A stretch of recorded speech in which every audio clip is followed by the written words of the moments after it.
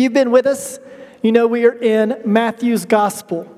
And the portion of Matthew's Gospel we're in is called the Sermon on the Mount, Jesus' most famous sermon, Matthew chapter 5, 6, and 7. Today we're at the end of Matthew chapter 5, and Jesus, here's what he's doing. He does this 6 times. He is saying this, here's what you've heard from the religious leaders. So the religious leaders, they are teaching how to understand to live a godly life. They're coming from the Old Testament. But here's their problem. They're misapplying the Word of God.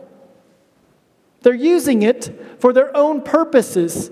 And Jesus is taking that inaccurate understanding of who God has called us to be, and he's bringing a corrective to it. And the corrective is not only mentally, it's a heart correction.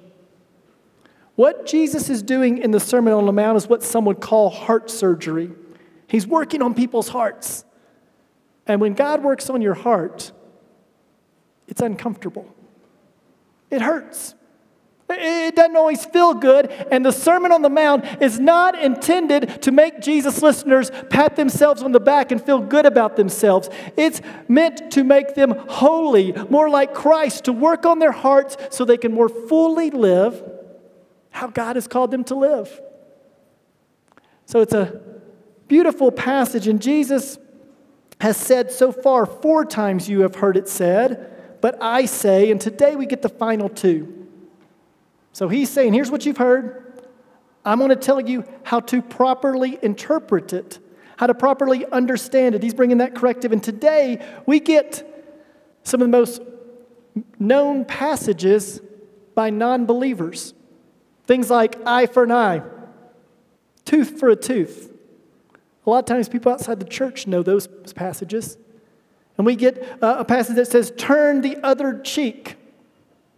So Jesus is going to give us those today. But again, we have to recognize he's dealing with the heart here. So let's stand up and read the Word of God. We're in Matthew chapter 5, verses 38 through 48. If you would, please, you can follow along on your Bibles or your devices. The words will also, Scripture will also be on the screen. You have heard that it was said, an eye for an eye and a tooth for a tooth. But I say to you, do not resist one who is evil. But if anyone slaps you on the right cheek, turn to him the other also. And if anyone would sue you and take your tunic, let him take your cloak as well. And if someone forces you to go 1 mile, you go with him 2 miles. Give to the one who begs from you, and do not refuse the one who would borrow from you. You've heard that it was said, you shall love your neighbor and hate your enemy.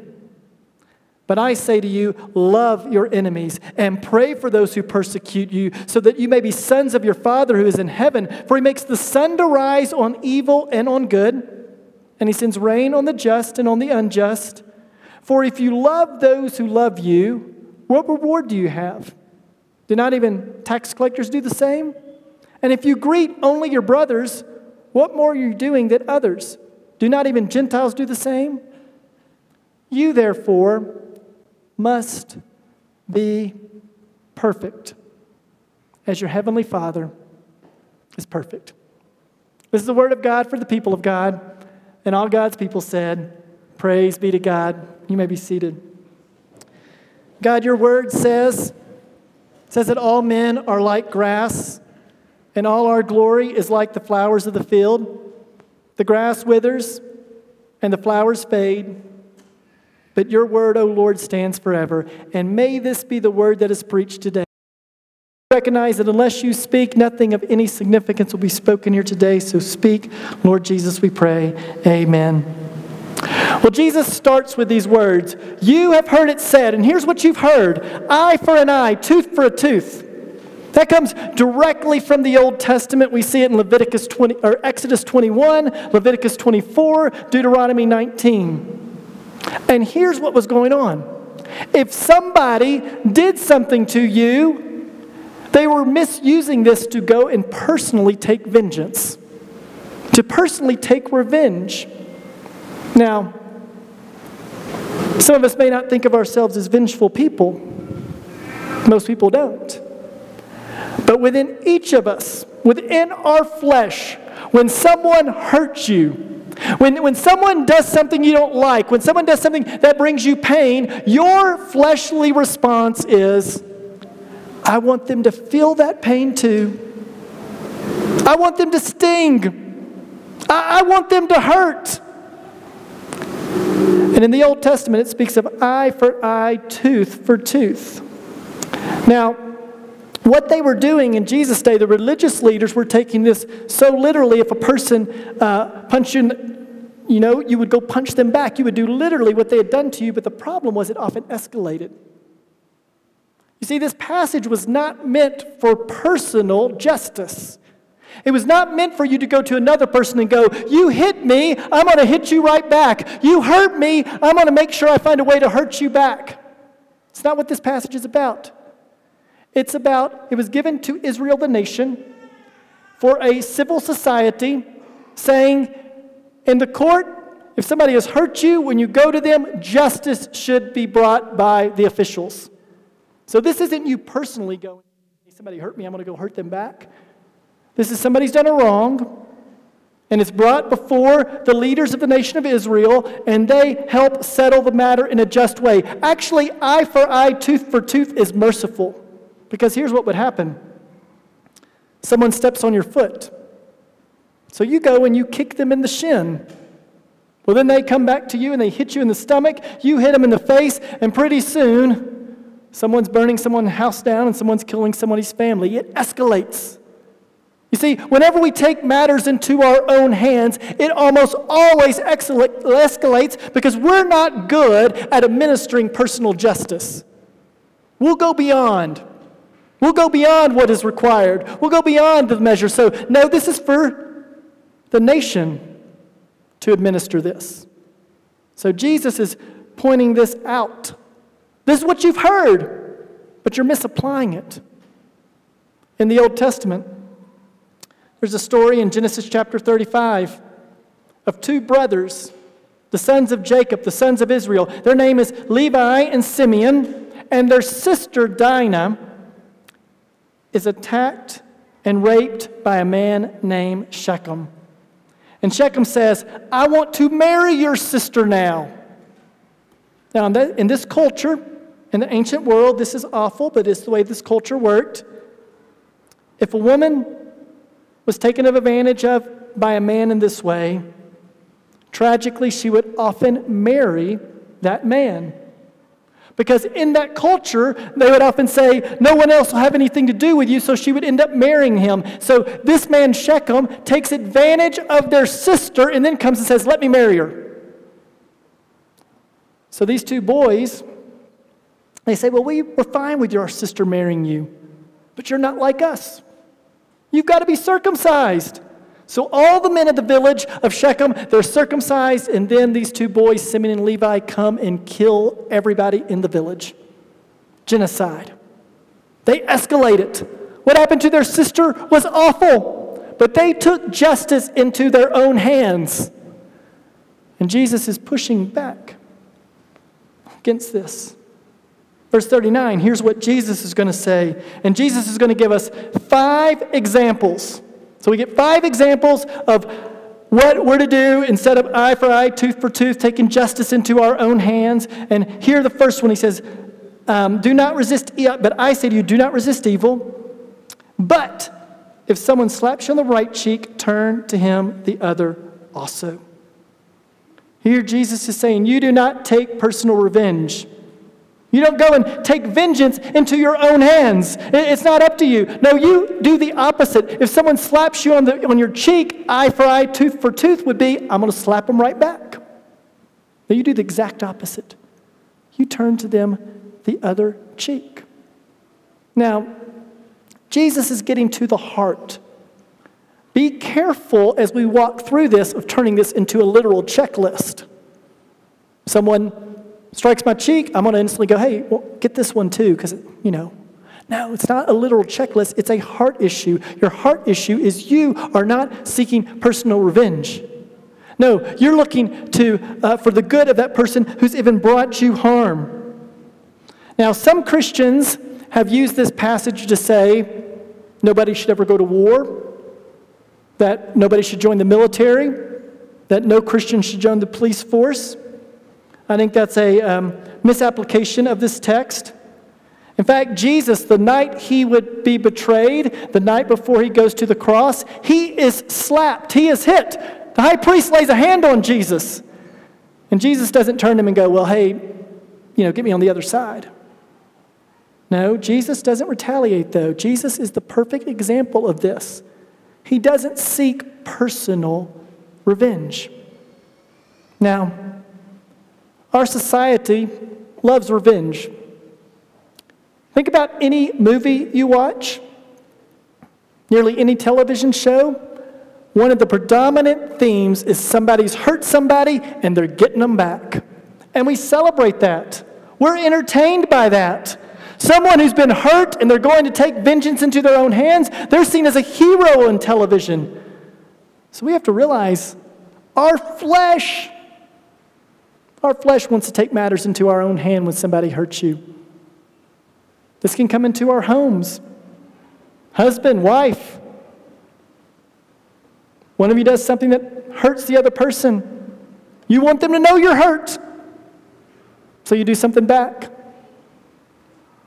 Children. A brother hurts a brother. A sister hurts a sister. And they want them to know you hurt me.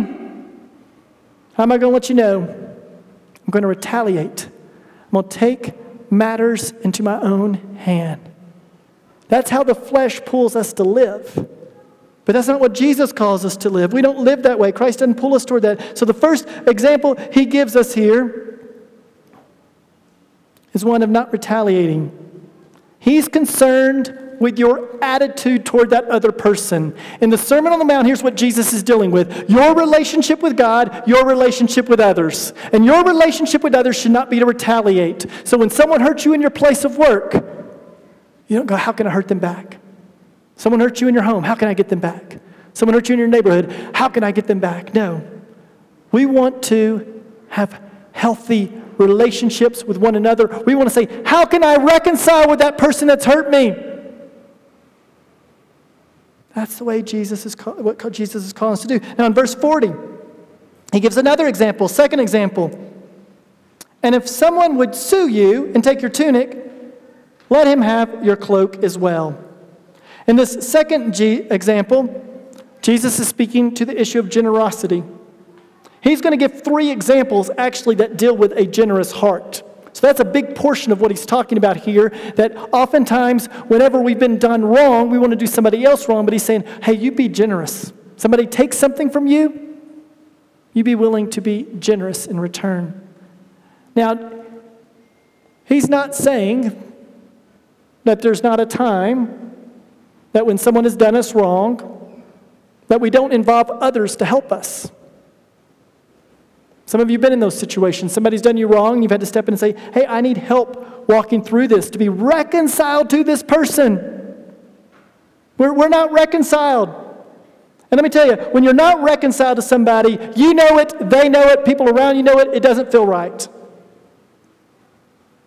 So he's saying pursue that over your material goods, over your material gains. Your relationship with a person made in the eternal image of God is more valuable than these things.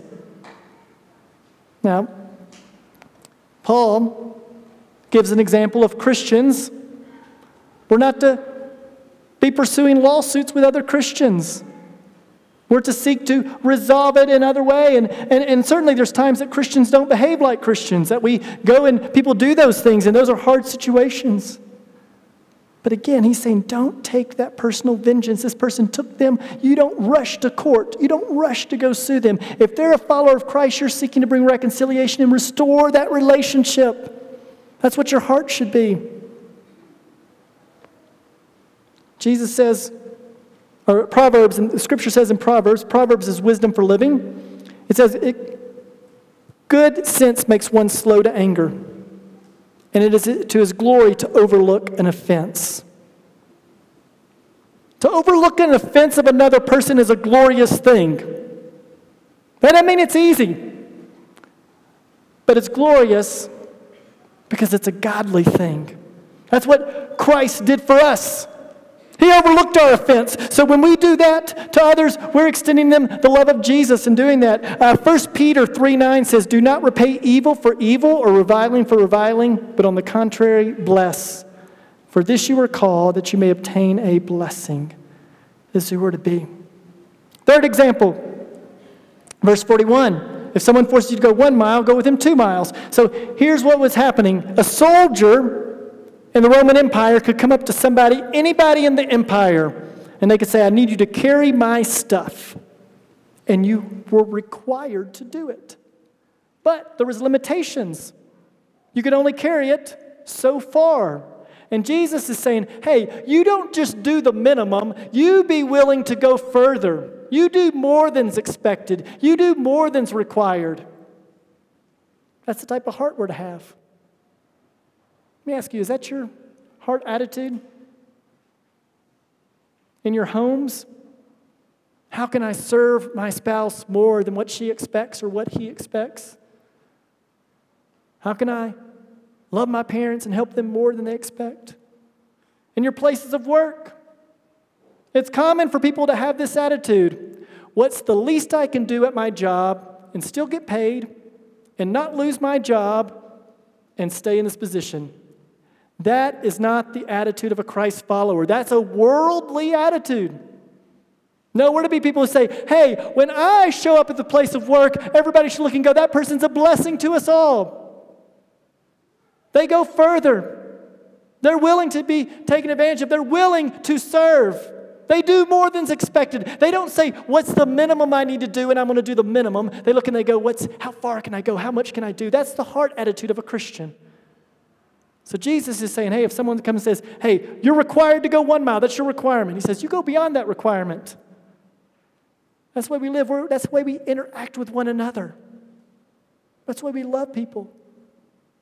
I'll tell you, if you, in your places of work,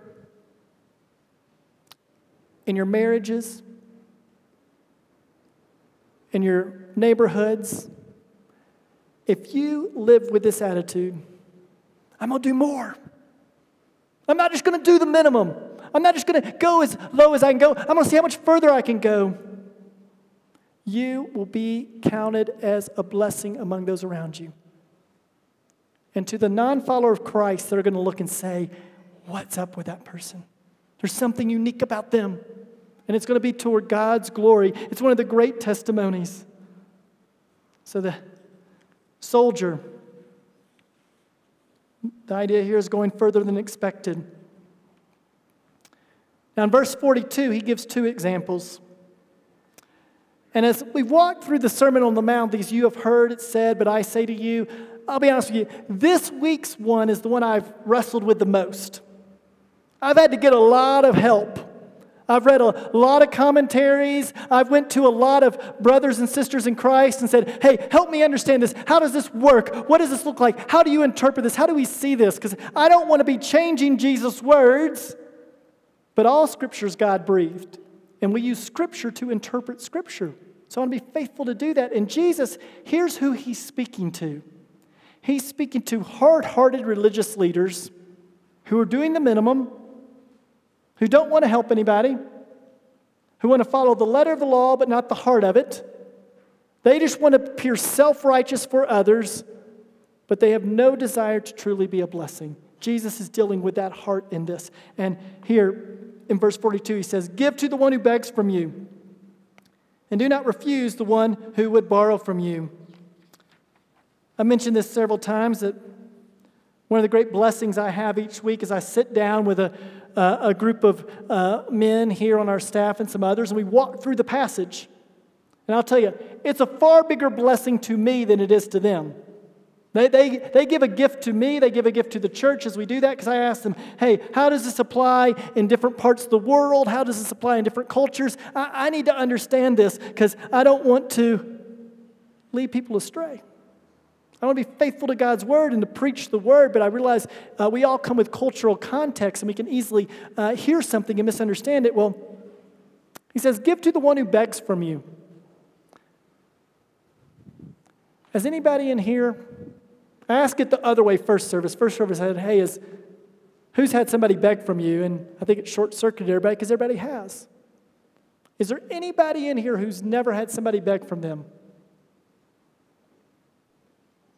No one. We've all experienced somebody coming and begging from us. And as we live here, that's a common occurrence that we experience quite often. Now, how many of you have given to the one who begs of you every time? I don't think any of us have. We've all had people come and beg, come and ask, come and beg of us, wanting something. We feel that tension. Our heart wants to help, but we don't know if we should. And Jesus here, he says, give to the one who begs from you. Is he saying give to everyone? No, he doesn't say everyone. Does he say give every time? No, he doesn't say every time. Now, I want to be careful of lessening anything Jesus says. But as we were talking, somebody said to me this week, they said, we hired in my neighborhood. We hired a man to do a job and to watch our neighborhood and to do certain things. He came to us 2 weeks later and he said, hey, I'm not going to work for you anymore. I get more money begging at the church up the road, so I'm going to keep doing that. A professional beggar. There are those who this becomes a profession for. I tell you, it's a God-honoring thing to work. And sometimes people can't find jobs. Sometimes people are in truly desperate situations. And those who do this make it hard for those who are in truly desperate situations to get the help they need because they're taking advantage of other people's generosity. See, Jesus in these last two examples, he's getting to your heart. Is your heart generous? Are you willing to help others and serve others? Hebrews 13:16 says, do not neglect to do good and to share what you have, for such sacrifices are pleasing to God. We're to be willing to share. We're to have a generous heart. But I think each of us know this. If we gave to every single person who begged, if we walk out of here and we go, here's how I'm going to apply this text. Anybody who begs, I give to. Everybody in here will lose all they have, will no longer be able to feed their family, will no longer be able to have shelter, because we will give it all away. It is a God-honoring thing to work. It's a God-honoring thing to take care of your family. And it's a God-honoring thing to be generous. I mentioned I read a lot of commentaries this week. Again, because I don't want to lessen in any way anything Jesus says. But we can be faithful to the total of Scripture. Martin Lloyd-Jones, he wrote a commentary on the Sermon on the Mount. And his commentary among pastors is perhaps the most beloved. I want you to hear what he says about this passage. He says, our Lord does not encourage us here to help frauds or professional beggars or drunkards. I put it like this plainly because we all have these experiences. A man comes to you under the influence of drink and asks you to give him some money.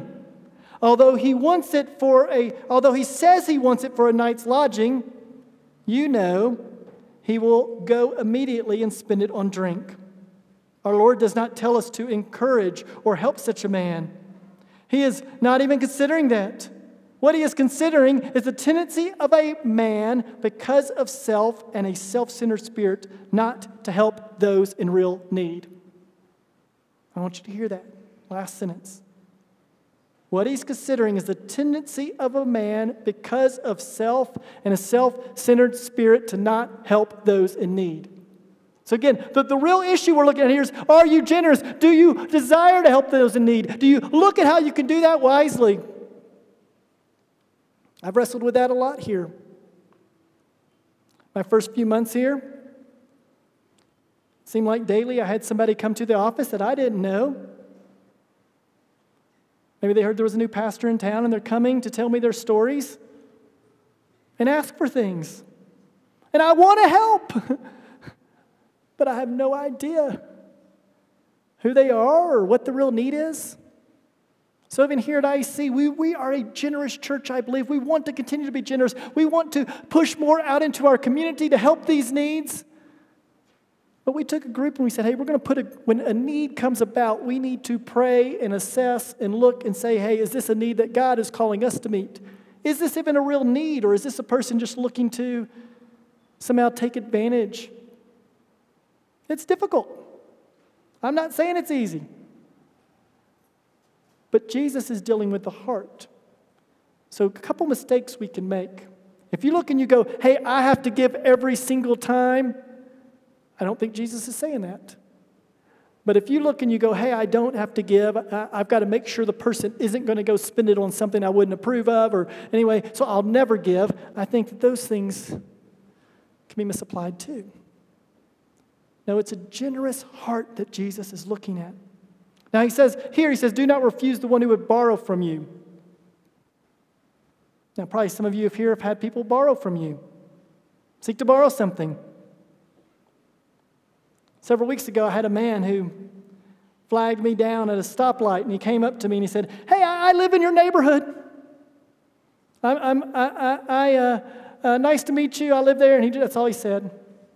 Just met me and Margaret. A few weeks later, I'm pulling around an intersection. He comes and runs up to my car and taps on my car and goes, hey, can you give me a ride? I live in your neighborhood. So I give him a little bit of a ride.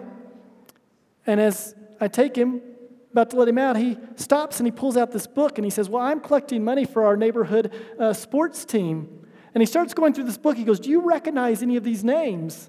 And he's got pages upon pages upon pages of names. And finally, he comes to some names I recognize. I know those people. They go to church here. I know them. So he says, well, you write your name down here. So I write my name and I give him a gift. Well, a few weeks later, I pull around, and there he is, and he comes running up to my car, and he's nicely dressed. He looks very presentable. He doesn't look like what we would call a beggar.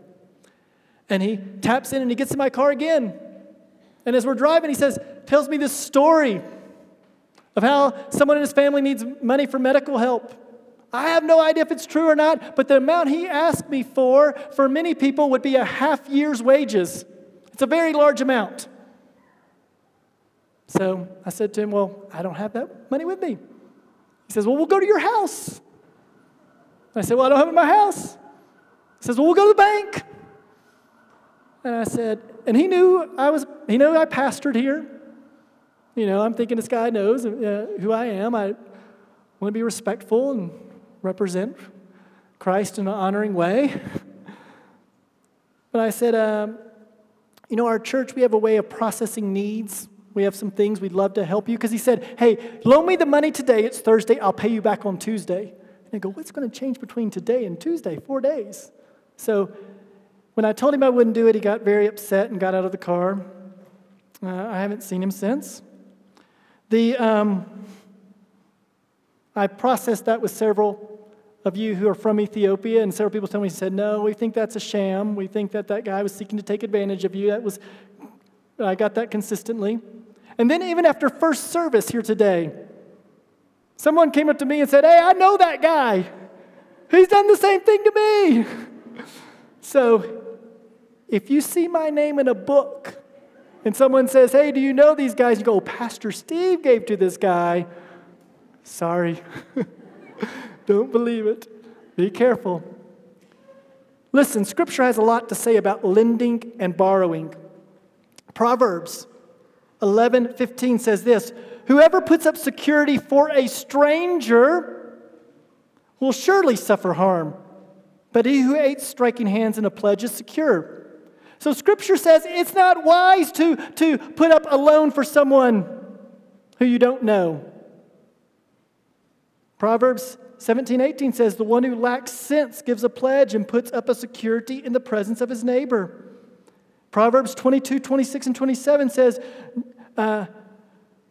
do not one of those who gives pledges, who put up security for debts. If you have nothing with which to pay, why should your bed be taken from under you? He's saying this, why would you loan to somebody in such a way that you can't feed your family, you can't take it? That's not wise. I had someone tell me this week, they said they had given someone a loan and that person had never paid it back, and it had really impacted their relationship with one another. You see, to the borrower, Scripture has a lot to say. So if you are looking to borrow money from somebody, know that Scripture takes this very, very, very seriously. Look at what Psalm says. Psalm 37:21, it says, "The wicked borrows but does not pay it back, but the righteous is generous and gives."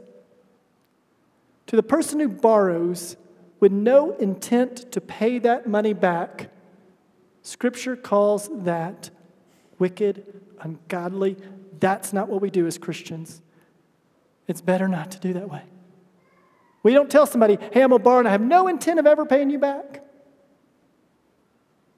Ecclesiastes 5:5 says it's better that you should not vow than you should vow and not pay. No, Scripture takes these things very seriously. Our word, Jesus has spoken of our word and how we do approach people. So in this room, I suspect there's those who borrowed,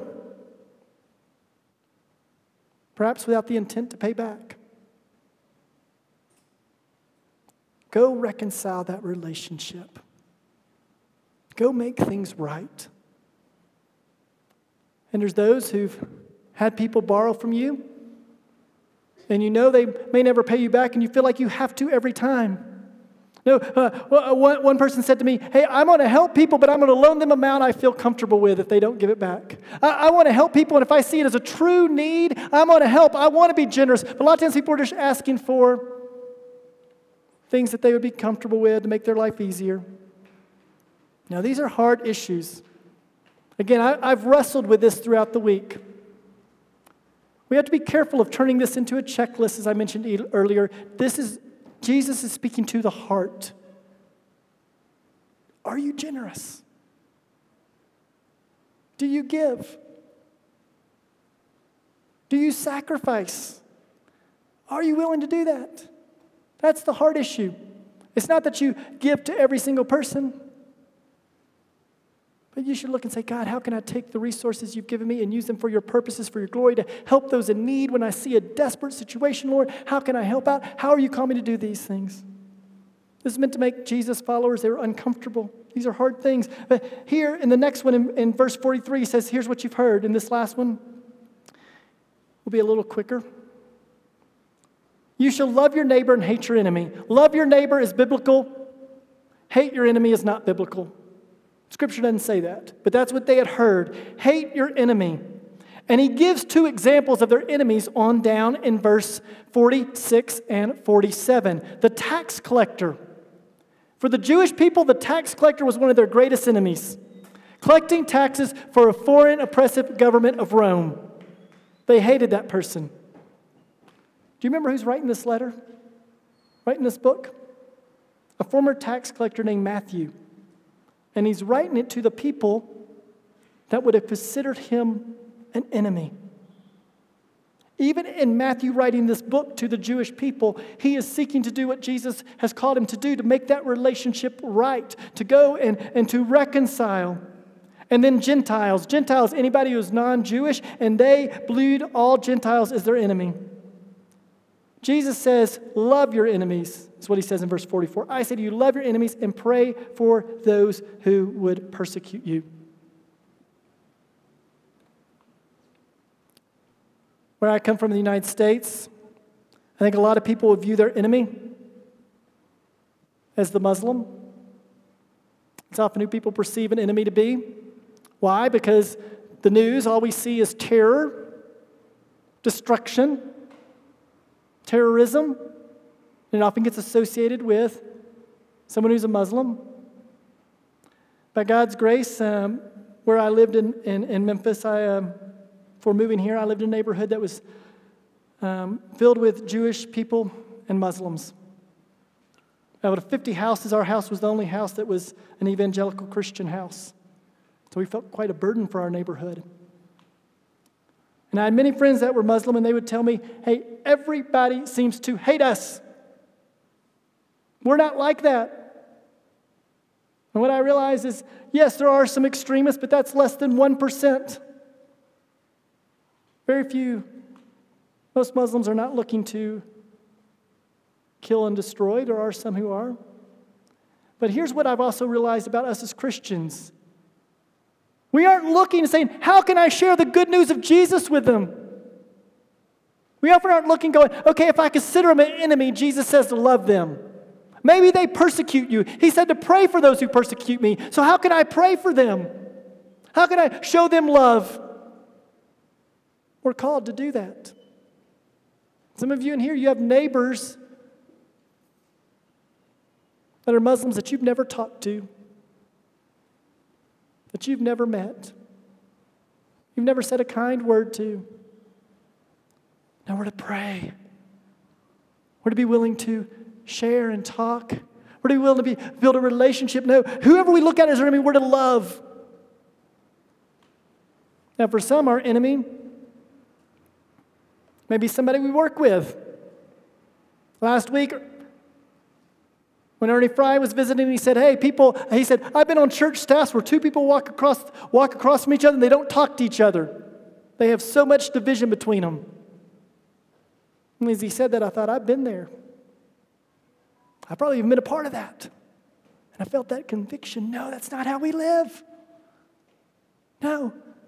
For some people, your enemy's in your house. Maybe it's a spouse. Maybe for children, it's a sibling. Maybe for some, it's a neighbor. No, Jesus says to love our enemy. Jesus is saying, here's how you've heard it said that you're to live. You're trying to keep the letter of the law, but your heart is different. The heart of a Christian is different. And Jesus here, he takes us into, he's showing us who he is. You see, who we are, we were born enemies of God. It's not scripturally accurate that you are born a child of God. You were not born a child of God. Scripture says in John 1:12, yet to those who believed in him, to those who received him, he gave the right to be called a child of God. You're adopted as a child of God, but you're born an enemy. You've rebelled. You don't want to do the things God has called you to do. You don't want to love your neighbor. You want to live for yourself. And Jesus comes and says, no, you're to love your enemy. That's what Jesus did. He went to the cross for his enemy. He took your sin and my sin upon himself so that he could reconcile our relationship to God. And that's what we do for one another. We love our enemy.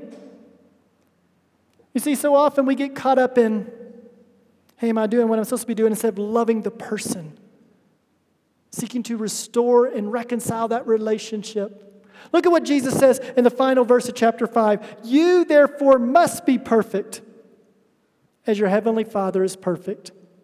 When they heard this, they were to look and go, I can't do it. I can't be perfect. And when you hear that, you go, I desperately need someone to come and save me who can be perfect. Jesus is the only perfect man to ever live. He's the only person to keep the standard of the law perfectly. He's the only person to keep the heart intent of the law perfectly. He's the only person to ever live this way. And when we go through the Sermon on the Mount, we're looking to go, I can't do it. I need help. And Jesus says, I got you. That's why I came, was to save you. I came to reconcile your relationship with God. And that's a good, glorious, amazing thing. A few things in closing. If you encounter people that are in need, even here at IEC, we'd love to get to know them. Feel free to take them to our information table. We'd love to get their information and see how we can help. We desire to be generous and to help. We try to process those things as wisely as we can. Also know this. Ask yourself, are you one who's quick to seek revenge? Are you slow to do more? Do you have a generous heart? This is who we're to be, but you cannot do this on your own. Only by the power of the Holy Spirit living in you can you do this. You cannot do this. Your flesh cannot do this. Only God can do this in and through you. And when people see this in you and see you loving your enemy and see you being generous and see you being kind and see you going the extra mile, they're to look and go, praise God for what he's done in that person's life. So I pray that's who we would be. And I believe, church, as we live this way, we taste the great, sweet joy of Jesus Christ. We taste his joy. And his joy is far sweeter and greater and better than anything this world can ever offer. So, church, I pray that we live out these things, not by our willpower, but by the power of God working in and through us. Let's pray. God, I confess that I've struggled this week as I've went through this passage. I've struggled with the generosity of my own heart and life. I've struggled with the fact that there's times that I want someone to feel hurt when they've hurt me, be it in subtle ways. I struggle with the fact that I'm a sinner, and I'm seeing my sin in ways I don't always see it. Lord, I thank you that you forgive me, that you forgive any who will ask through your Son, Jesus, who was perfect, who lived a perfect life that we could not live.